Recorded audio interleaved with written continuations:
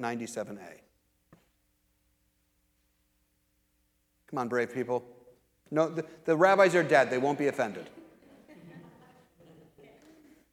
The Gemara challenges, why does the verse begin with the word altar and conclude with the word table, even though both terms are the same item? Rabbi Yochanan and Rabbi Right, just pause for just one moment. One method of rabbinical hermeneutics is to ask the question, why is there superfluity in a biblical verse? There is an assumption that the rabbis have that there is no superfluous word in Scripture. So if there's no superfluous word, there must be a reason for it, and they're bringing down a tradition that was handed down to them by their teachers about why. So they're talking about a verse that was where it referenced both altar and table, and they're saying, wait a second, why is it using these two different words when it means the same thing? Okay, keep going. Rabbi Yochanan and Rabbi Elazar, that's how you pronounce it. Elazar. both say the following interpretation. When the temple is standing, the altar affects atonement for the transgression of a person. But now that the temple is not standing, a person's table affects atonement for his transgression. If he provides for the poor and food. What about that radical reinterpretation? You think you're not going to get... you guys read, like in Exodus, you guys are in Leviticus 16, so you're reading about the whole Yom Kippur ritual, the whole ritual for how you gain atonement. Now God, and now the rabbis are saying, temple's been destroyed. We have no surety of a priestly class. We certainly have no way of ritual purity for the priests. We don't know if we can get those animals. We don't know if we can get those knives. We have this whole big, long ritual on how we get atonement. Rabbis say, why not get atonement? You have something just as powerful as the altar in the center of the temple, and it's called your kitchen table. Your kitchen table can provide atonement for yourself, your family, and your community. Can do that through having a sacred meal together. You can have it by bringing the needy into your home and you feeding them. You can have it by celebrating the Sabbath and holidays together as a family. That you can literally have as much power in your home as the high priests did in Jerusalem, and before that as the tabernacle was wandering. Now think for a moment. During those centuries of exile that I was just describing. And all of the horrors that the Jews were faced by their neighbors. Think about studying this when you went to Sunday school and saying, everywhere you go, you're living daylights beaten out of you when you go out of our town and you try to cross the street. Everybody tells you that you're the lowest of the low, but let me tell you something. Your Sabbath dinner table is as holy as the altar that you read about in Torah. You know, you hear about your Christian neighbors reading in the church and they're trying to recreate everything that they read about in Scripture with all of the gowns and all the robes and all the everything. You can do it yourself at your dinner table. Amazingly powerful recreation of what you read about in Leviticus. Yes? What's the verse that referring to? I thought you might ask. I'm going to have to get back to you. Hold on, just let me see if I can find it quickly. Give me just 1 second.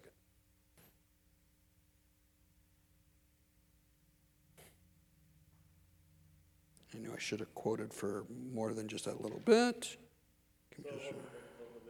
No. Hold on just a second. Give me 2 seconds, yeah.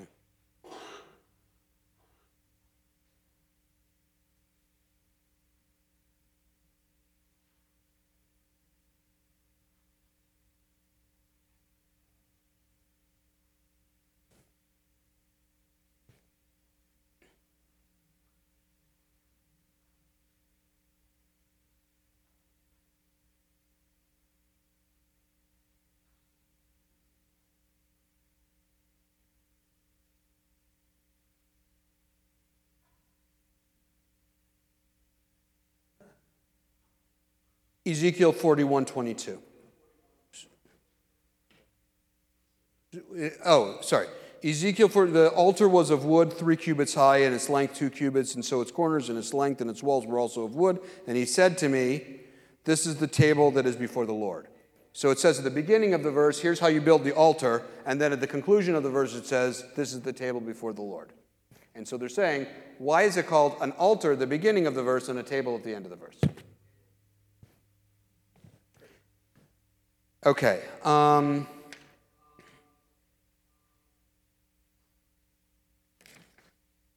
Since you are reading, did you guys already read verses 24 through 34 in chapter 16? Yes or no? Who is the smartest student in Pastor Tim's class? Pastor Tim? I'm not going to embarrass Pastor Tim by calling on one of you, okay? But who can summarize for me what happens on the Day of Atonement offering? What happens at the very end? And we're just going to summarize these 10 verses. Anyone? Wasn't it that they purified themselves and then they purified? Correct. Okay. Yes, they were all granted atonement for all of their sins. First, the priest does a confession for his own sins. Then he does a confession for the sins of all the priests. Then he does a confession for all of the people. And the grand finale is...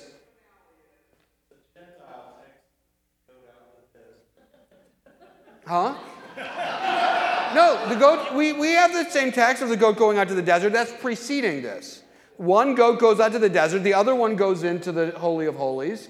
But at the end of it, the grand finale, the end of it is that the people are granted atonement, right? I mean that is the Yom Kippur ritual, and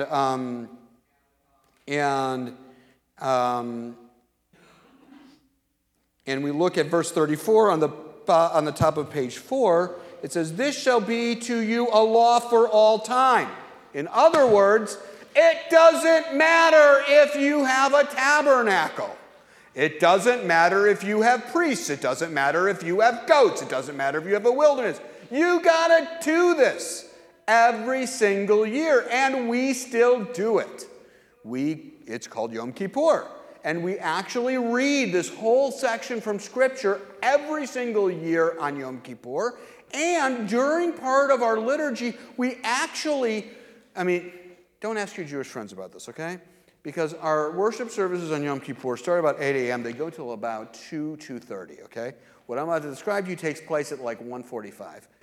Most of your friends have left, okay? Me and the cantor, we're still there. We're singing away. We're doing our thing. But, the Lord should bless them. They are very pious people. They really don't get into it until they're at home, praying on their own in their inner sanctum, okay? And so don't quiz your Jewish friends on this, all right? You can embarrass them. But we actually act this out. We actually read these passages. We read the passages during the scripture reading, and then we go through repeating what happened, and we act it out as if to say, God, please, you got to do this for us again. And we fast, just like it says here. And that we still do. And it's one of the most universally observed Jewish rituals is fasting on Yom Kippur. And we don't, for 25 hours from sundown, from like a half an hour before sundown on the night before Yom Kippur until a half an hour after sunset on Yom Kippur itself, we eat nothing, we drink nothing, we don't shower, we don't anoint ourselves with oil, we don't have marital relations. But honestly, who wants to get near your spouse if you haven't eaten, haven't drunk, and you haven't showered for the last... Takes care of itself, let me just tell you, okay? And you're not allowed to wear leather shoes because it provides comfort. We still do that. But this is the words of the prophets that we read, which tells us the kind of atonement that God really wants. So, new volunteer to read from Isaiah. Someone of the female gender. We've had a lot of males reading tonight. Any women brave souls who want to read for us tonight? No? Yes. Oh, great. She will? Okay, you will? Okay, great. Please. Such the fast I desire, a day for men to serve their bodies, and bowing the head of the foolish, and lying in sackcloth and ashes. That fast, the day when the Lord is favorable? No, this is the fast I desire. Not much better for the wicked, and untie the sword of the wicked. Break off every yoke. It is to share your bread with the hungry, and to take the rich of the poor into your home. When you see the naked, to clothe them, and not to ignore their own pay. The rabbis who edited the liturgy for Yom Kippur were brilliant because it is easy to be pious in synagogue on Yom Kippur. Just like it is easy, I'm sure, to be pious in church on Easter or Christmas. The harder part is when you leave the doors of your house of worship. And the rabbis who edited this were brilliant because they give this great rebuke from Isaiah saying, don't pat yourself on the back too hard for doing this fast, because this isn't the fast that I truly desire. Now, I'm not an expert in Christian theology, but what I would say is a big difference between the way that the Jewish people understand Isaiah is different than how Pauline Christianity understands Isaiah. We don't look at the ritual of Hebrew Scripture and the ethics and justice of the prophets as either or. It's a both and relationship. And I'm not saying that as a diss on Christianity at all, but I'm saying it is a difference of the critique that Paul gave to Judaism. And the critique back would say, it does, fair criticism, but you can circumcise your heart and you can circumcise your flesh. It can be both and they can be symbiotic. And they can have a symbiosis and a reciprocity with one another. And that's why on the day of Yom Kippur, we read both Leviticus 16 and Isaiah 58. They need to both be there in our hearts, side by side, duking it out. Or finding, or better than duking it out, living inside one's soul together, strengthening each other. You know, that's the ideal. What we're going to look at now is the Mishneh Torah. The Mishneh Torah is written by Maimonides, Rabbi Moses ben Maimon.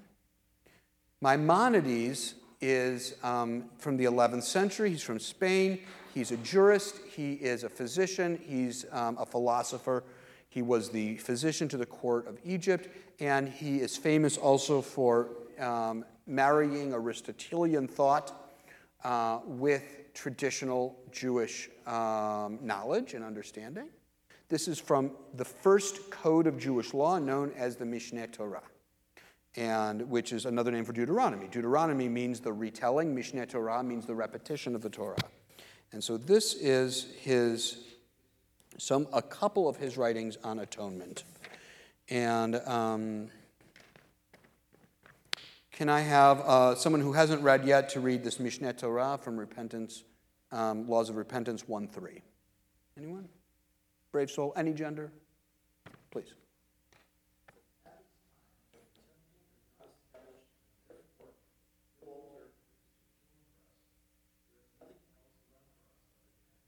Pause there. Repentance in Hebrew is called tshuva. It literally means returning. And the sages teach us that tshuva, repentance, is so powerful that it existed before the universe was created. And keep going with repentance atones for all sins.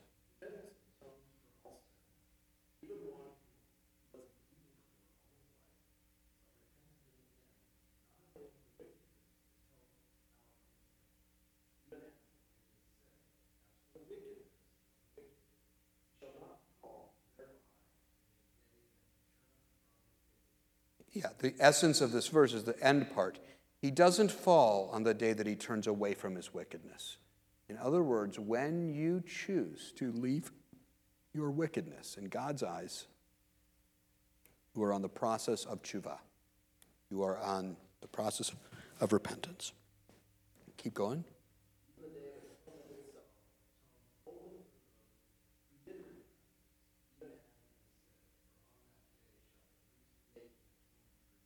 So what he's saying is,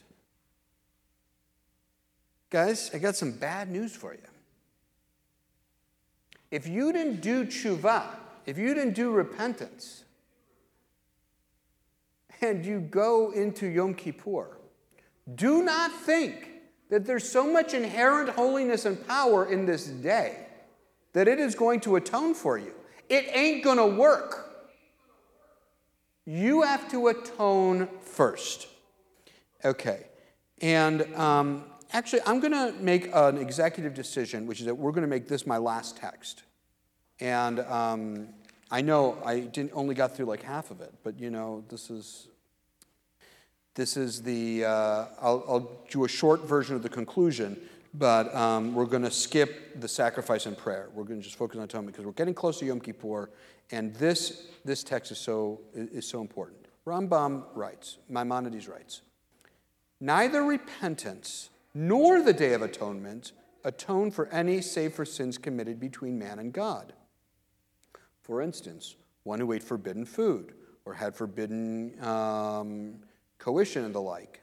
But sins between man and man, for instance, one who injures his neighbor or curses his neighbor or plunders him or offends him in like manner, is ever not absolved until he makes restitution for what he owes and begs the forgiveness of his neighbor. Let's pause there. God is saying, don't come to the cashier on Yom Kippur you can come to the cashier on Yom Kippur and check out with your bill of goods if it is, I ate a bacon double cheeseburger. That's not kosher, by the way. I took the Lord's name in vain. I violated the Sabbath. But if you insulted your wife, if you cheated on a business deal, if you stole from a friend, don't come to the cashier on Yom Kippur until you take care of all of those other deals that you have going on. You got to go to them directly, make amends, ask forgiveness, then you can do tshuva. Then you can repent before God. You want to understand this? You talk to anybody who's gone through the 12-step program. You talk to anybody who has really worked the steps, any addict, any drunk who has gone through AA or NA and really worked the steps and done what's called a fourth step, you'll understand this. And though we make restitution of the monetary debt, he is obliged to pacify him and to beg forgiveness. Not much just pay him back. You have to really, ask for forgiveness. Even he offended not his neighbor in aught save in words, he's obliged to appease him. Even if you just insulted him, you still have to go and ask for forgiveness. But, boy, our society could learn a lot from this text. If his neighbor refuses a committee of 3 friends to forgive him, he should bring to implore and beg of him. If he still refuses, he should bring a second, even a third committee. And if he remains obstinate, he may leave him to himself and pass on, for the sin then rests upon him who refuses forgiveness. You don't have to keep begging for forgiveness for forever. You go, you make a sincere apology, maybe you even bring 3 friends as witnesses. You try a first time, you try a second time, you try a third time. Your buddy doesn't forgive you. Your slate is clean with God. Now he's carrying your sin. But if it happened to be his master, he should go and come to him for forgiveness even 1,000 times until he does forgive him. By his master, he means his rabbi. If you insulted your teacher, your authority, your parent, somebody like that, you got to keep going back and back. But for the average relationship, not so. I'm going to skip connection between sacrifice and prayer. I will just say that the thanksgiving offering that you see in Leviticus 7, that is the one offering that we still have in the Jewish tradition a liturgical component for. There are very specific reasons for why the Israelites needed to offer that specific offering of the thanksgiving offering, and we still have that today when we survive a life-threatening situation. So if you were in a car accident, you survived. You survived surgery. You actually come to synagogue and you say this one special blessing that thanks God for his goodness to you. We still have that, and that is, I think, the most direct vestige of the actual rituals that were done in the tabernacle and then in the temple that still reside in the synagogue. I will end with this verse because I think it's one of the most important verses of the entire Torah, which is Exodus 19, verse 1 and 2. The Lord spoke to Moses, saying, "Speak to the whole Israelite community and say to them, 'You shall be holy, for I, the Lord your God, am holy.'" Now, I spent the beginning of my career in Dallas, Texas. And they had, before they built this monstrosity of the Texas Cowboy Stadium, has anybody seen this new thing? Like you can see it from space, okay? It's so big. And it has this, and it has this huge, giant, retractable roof. It used to be that the Cowboys played in a stadium with a hole in the top. And Texans would say, the reason why the Cowboy Stadium has a hole in its roof is so that God can watch down on his team.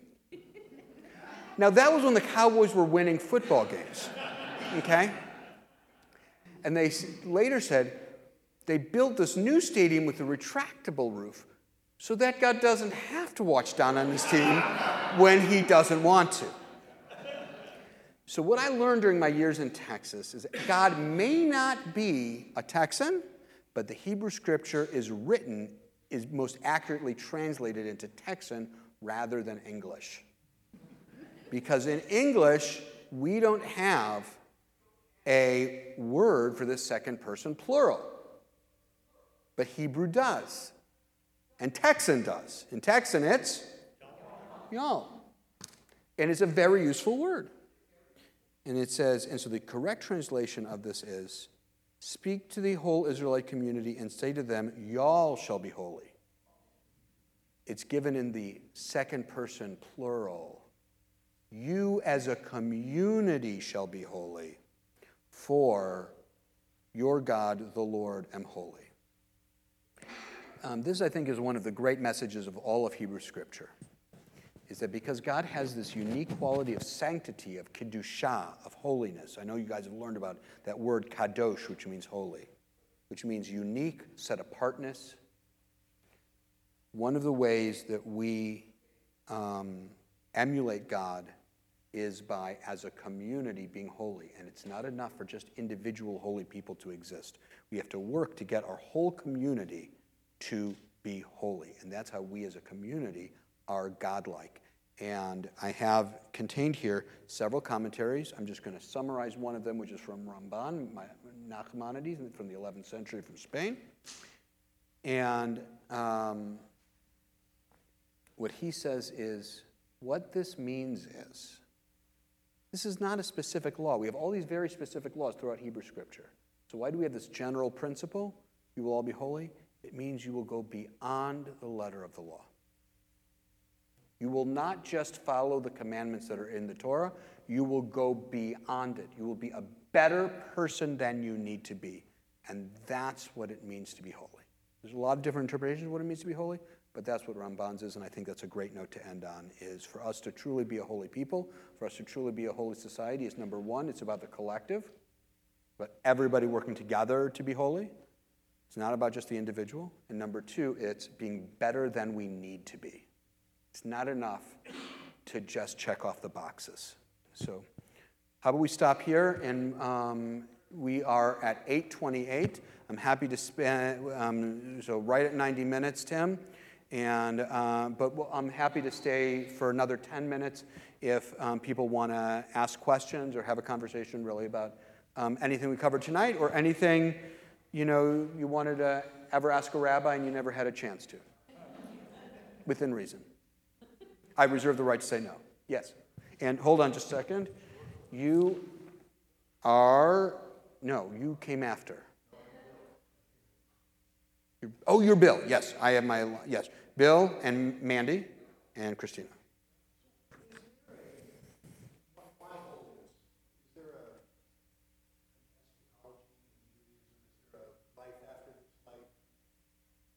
Okay, you asked two different questions, which show your bias. Correct. But it's an after this world bias. Judaism. I'm Southern Baptist growing up. It's all my life insurance. I got to go to heaven when I die. Okay, so that is one of the fundamental differences in worldview between Judaism and Christianity. There are hints in Hebrew scripture of a belief in an afterlife. You see Jacob saying, I'm going to hang my hoary head in Sheol, okay? And despite what some Jews will tell you who say, we don't have a belief in afterlife, we don't have a belief in heaven and hell. We do, but it's different than Christianity, and it's much less worshipped, okay? The reason why, like we see this later on in Deuteronomy where God says, I'm going to place before you a blessing and a curse. And the blessing is that you will follow God. In other words, we don't do mitzvot we don't do commandments. We aren't holy because of the pot of gold at the end of the rainbow. We do it because we have the opportunity to walk in God's ways. We have a God who wants to be in relationship with us. And God gave us a guidebook on how to do that. And so why wouldn't we want to do that? Why do I need an external reward for that? It is an honor just to serve God. That's the gift. The gift is getting to serve God. I have no idea what's going to happen to me afterwards. But I do know that I can serve God now. Okay? And God says, I have this great quality. It's called holiness. And guess what? I'm going to tell you a secret. You have the ability to be that. And that's our desire and our challenge and our aspiration to be godlike. Not by lording it over people, but by trying to be better than we need to be. Does that answer the question? Okay. And that doesn't deny the fact that there might be an afterlife. Right. Elijah is one of the characters who doesn't die. Okay, and we look at that and we say, Elijah didn't die. And Elijah appears throughout rabbinic literature as someone who doesn't die. Elijah is going to be the person who announces the coming of the Messiah. Okay, and Elijah has a major role in Jewish rabbinic thought. But the reason why, you asked two different questions. You asked, is there an afterlife? And why should we be holy? Yes, there's an afterlife. And the reason you want to be holy is because God told you to. And you have the ability to do that on this earth. Other questions? Great question, by the way. Yes? I was noticing when we were reading the Mishnah Torah about making restitution before that. There's something in the Sermon on the Mount. He says if you're leaving your gift at the altar and you remember that you have something brother reconcile and come back. Yeah, thank you for teaching me that. In 1100? Yeah, but he didn't get that from. I mean, he got that from all of the rabbinic literature. He didn't get that from Sermon on the Mount, even though I don't think Maimonides probably knew the Sermon on the Mount, but he didn't get that from Sermon on the Mount. That's an inherited tradition. I mean, what I would say is that, I mean, you see a lot of this in Tractate of Yoma, which deals with all the values of Yom Kippur, that is in the Talmud, and a lot of that is written in the Mishnah, which is contemporaneous with Jesus. So, Jesus of Nazareth was probably learning in some of the same study halls as the rabbis who wrote the Mishnah for Yoma. But thank you for that. I didn't know that. Yes, please.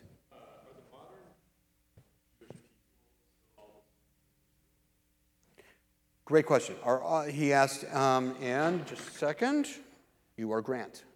Grant asked, are all of the Jewish people today descendants of the original Israelites?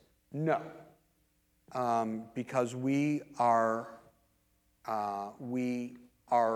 both an ethnicity and a quote-unquote religion.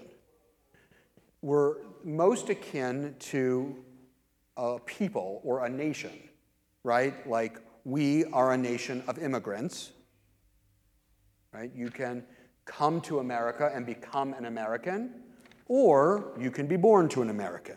Either way makes you an American. And if you, and you can go, if you go through the analogy I talk about is like, you can have, we have a law in our country that if you're born in the United States, you are a citizen, okay?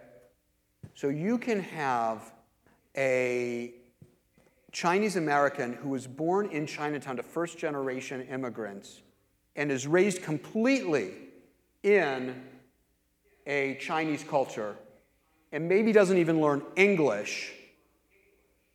And you can have a kid who's born to Canadian parents but always loved American history, moved to America with his parents, speaks perfect English, knows everything about American culture, has a total American identity.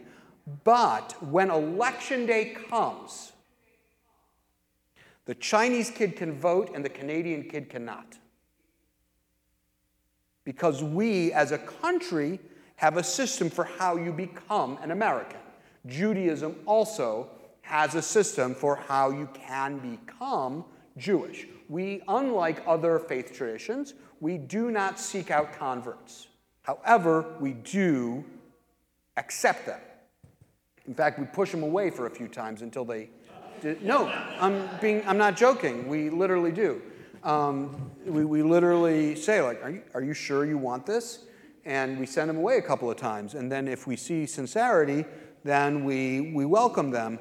And the reason why is because of the way that Judaism understands the covenant with Noah and Noah's descendants from the book of Genesis. And the way that the rabbis understand I know I'm going a little bit off topic here, but the way that the rabbis understand the covenant with Noah, it's called the Noahide laws, is that we believe, talking about world to come, we believe that every ethical monotheist has a place in the world to come. They don't need to become Jewish. That the covenant at Sinai wasn't for everybody. That's what the election of Israel means. There's no problem with, Pastor Tim saying after worship, let's all go out for those bacon double cheeseburgers that Rabbi Glickman was talking about. There'd be a big problem if I did that. And not only is there not a problem, there's not a problem in my mind if Tim does that. Do you understand what I mean by the difference? Like, in some faith traditions, that kind of pluralism doesn't exist. The belief is, no, you have to believe what I believe in order to have a place in the world to come. I do not believe that. I believe that Christians are fine staying Christians. You don't have to become Jews. I just sometimes wish that there was reciprocity with that belief system. There's not always reciprocity with that belief system. Any other thoughts?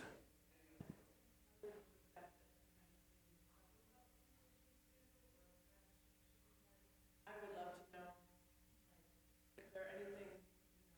I mean, I think that's the big one. Is that the big one is like, just let me stay Jewish and stay alive, not get made fun of, and not have my synagogue attacked. You know, that's enough. Like, really. Right now, I don't like to focus a lot on anti-Semitism, but it's worth noting that right now, we're having the highest rates of anti-Semitic violent attacks in this country that we've seen in 100 years. Think of... You weren't here in 2014? There was a gunman who came to the Jewish Community Center and killed 3 people, and then went over to Village Shalom and killed another person. And that wasn't because... And now it so happened that he ended up killing 4 Christian people. That's not because he's an idiot, okay? It's because we live, thank God, in this space of America that has this blessing of so many open-minded people who think that, oh yeah, you know what? There's this musical competition at the Jewish Community Center, and wow, I have all these great friends from public school who are Jewish, and I know that that's a great community center, just like the YMCA is a great community center, you know, and the Islamic Center of Johnson County does great things for our community, and so they're having a big audition for all the high schoolers to give them a scholarship for a singing competition. So I'm going to go there with my grandkid. And that's why they were there in that parking lot. But the gunman wasn't seeking out members of CORE. He was seeking out members of my synagogue. And the gunman in Poway, California, and the gunman in Pittsburgh. You know,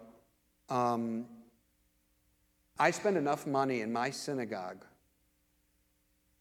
on security that I could hire another youth advisor. We spend in the tens of thousands a year, every year, and every Jewish house of worship in this town does. And let me tell you, anti-Semitism is not a Jewish problem. It's not Jews who are shooting up other Jews. It's a non-Jewish problem. And even though in Europe it is an Islamic extremism problem, in Europe, and the anti-Semitism is in Europe, people are fleeing France in great numbers. Many people say it's not safe to wear a yarmulke in public in France. And that is coming out of the Islamic extremist community. Here in America, it's Christian white supremacists. The same people who hate the blacks hate the Jews. And it's a virus, you know? It's a pandemic. But it's not as bad as it used to be a long time ago. And certainly things like, you know, Good Faith Network and other great organizations in town are part of the solution. But yeah, it's still a problem. But I think that just allowing Jews to be Jews, allowing them to worship without any fear of being teased, being harassed, anything like that, and not expecting Jews to become Christians. I think, like, really, that would be enough. And, you know, I can't tell you what, like, a theological earthquake it was when the Catholic Church had Vatican II and put Nostra Aetate in our times into place and said, no, the Jews actually have their own covenant with God.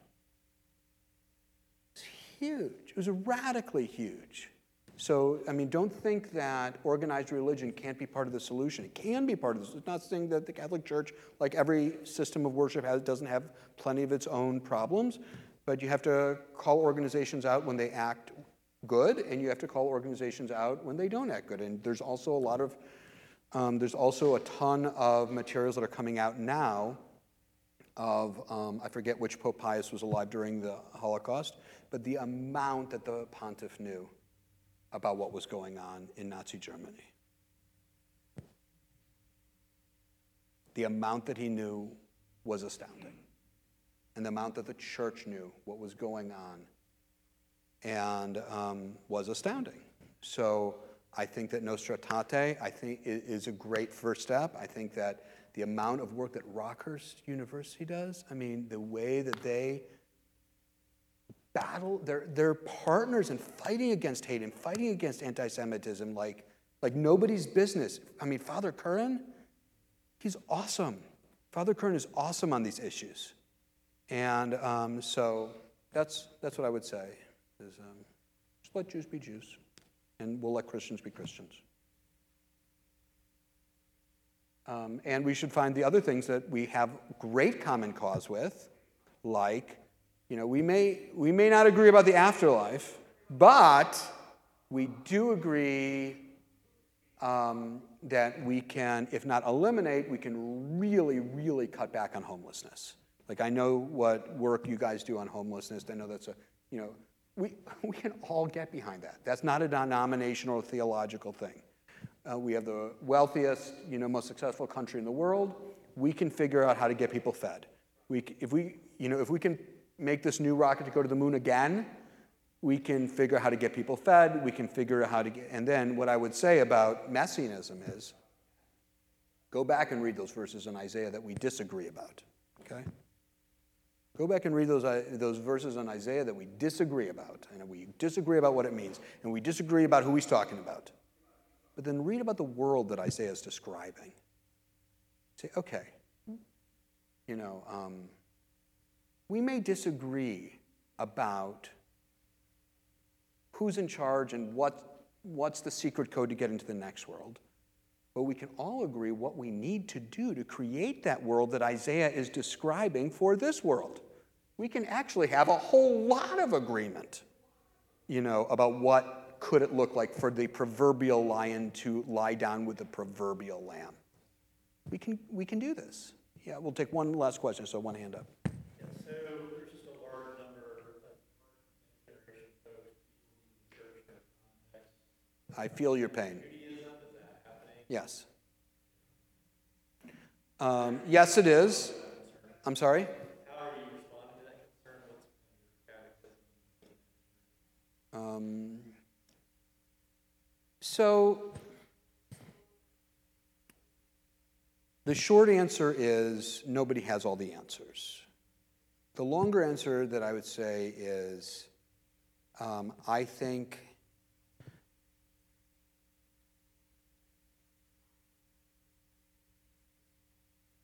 there are some things that I've seen that are working in small units, and I don't know if it's transferable over to the Christian community because I don't know enough about Christian worship and practice.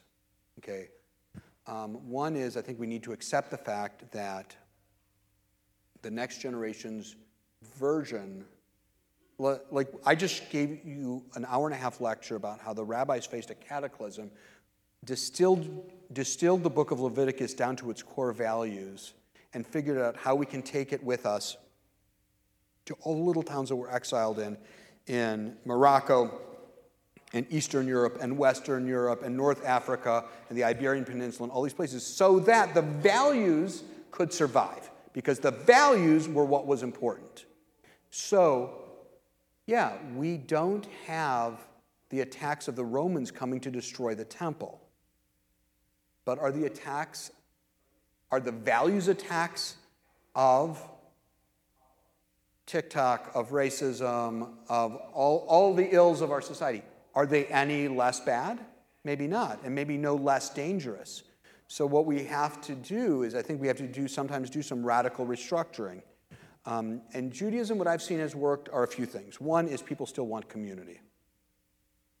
People want people to care for them and to care for people. So some things I've found a lot of success in the Jewish community. There's this great organization right now called One Table, which basically you can go to the One Table app and you can find a Friday night, Shabbat, Sabbath dinner going on in someone's home, basically in any town that you're in.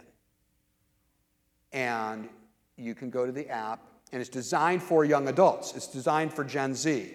and young millennials. And so you can find dinners hosted by young adults for young adults. It's not to get you into synagogue. It's not to get you to start keeping kosher. It's not to get you to do all those other things. It is simply to have community, light the Sabbath candles, say the blessings on the Sabbath candles, say the blessing on the wine, say the blessing on the bread, and share a sacred meal together of recognizing that we are sharing in the bounty of sharing a Sabbath meal together. It's been really successful. Like literally, like thousands of people have shared these meals. So, is Sunday night dinner the big dinner in Christian communities? Sunday midday. So imagine if there was an app for Sunday lunch. Skip church. Come for lunch. I think you might have some takers. And if we take that verse from Isaiah really seriously, and somebody at the table says, yeah, you don't have to pay anything for this lunch, and I don't want you to give to the church, okay? However, I'm really involved with harvesters. And we have X number of people who have food insecurity in Kansas City. After your Sunday lunch that you found us on your app, if you wouldn't mind going to that same app and pressing the Venmo button and giving what you would have spent on lunch today to someone else, really appreciate it. I think you'd have some takers. So I think that the next gen is aspirational. I think they want a better world. I think that all of the things that we see, I'm not being political when I say this, but like BLM, Black Lives Matter, we can have differences about, some of their platforms. I have big political issues with BLM because I really don't like their stance on Israel. But I can also, at the same time, I can recognize that this is an uprising of a lot of young people who are saying, guess what? I'm sick of racism. We're done with it. Like, we should be past this already. And let's get past it now, okay? And so I think that those kinds of small grassrootsy things, I think will have a lot of impact. And I see, like you're probably seeing are you seeing growth in the evangelical community amongst young people? No? Really? I thought that some of the right-wing churches were growing. They are. Really? Okay, so our more orthodox movements are growing in that area. They're growing because people want the community, they desire the structure, and also demographics get on their side. The Jewish people, the liberal Jewish community, of which I'm a part of, we marry late. We tend to marry in our 30s. And we tend to have children below replacement level. We have the lowest one of the lowest childbearing rates of any group in the United States. Liberal Jews. Okay, so we have like 1.6 kids per couple, not replacement levels. However, when you go to the modern Orthodox community, they're having 4 to 5 kids per couple, and they're getting married at age 24.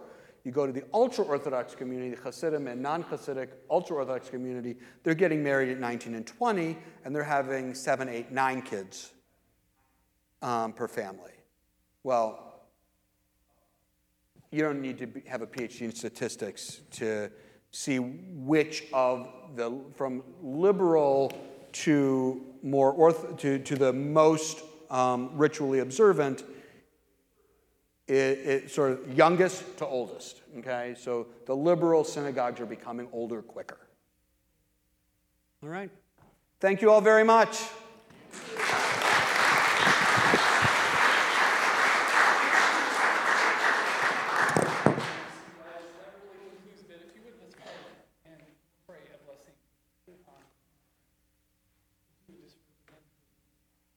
Lord, we thank you for our brother David and for his mind, heart, for life he lives. What an inspiration to us. God, I inspires. So we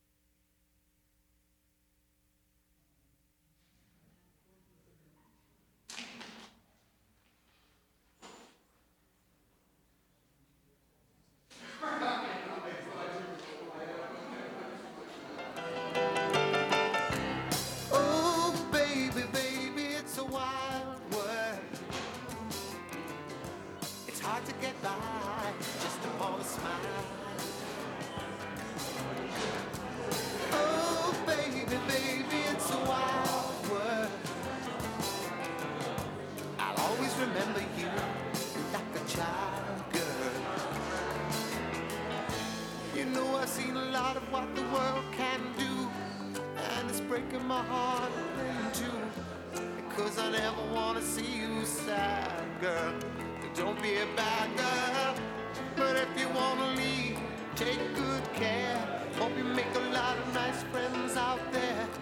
But just remember there's a lot of bad, and beware. Beware. Oh, baby, baby, it's a wild world. It's hard to get by just upon a smile.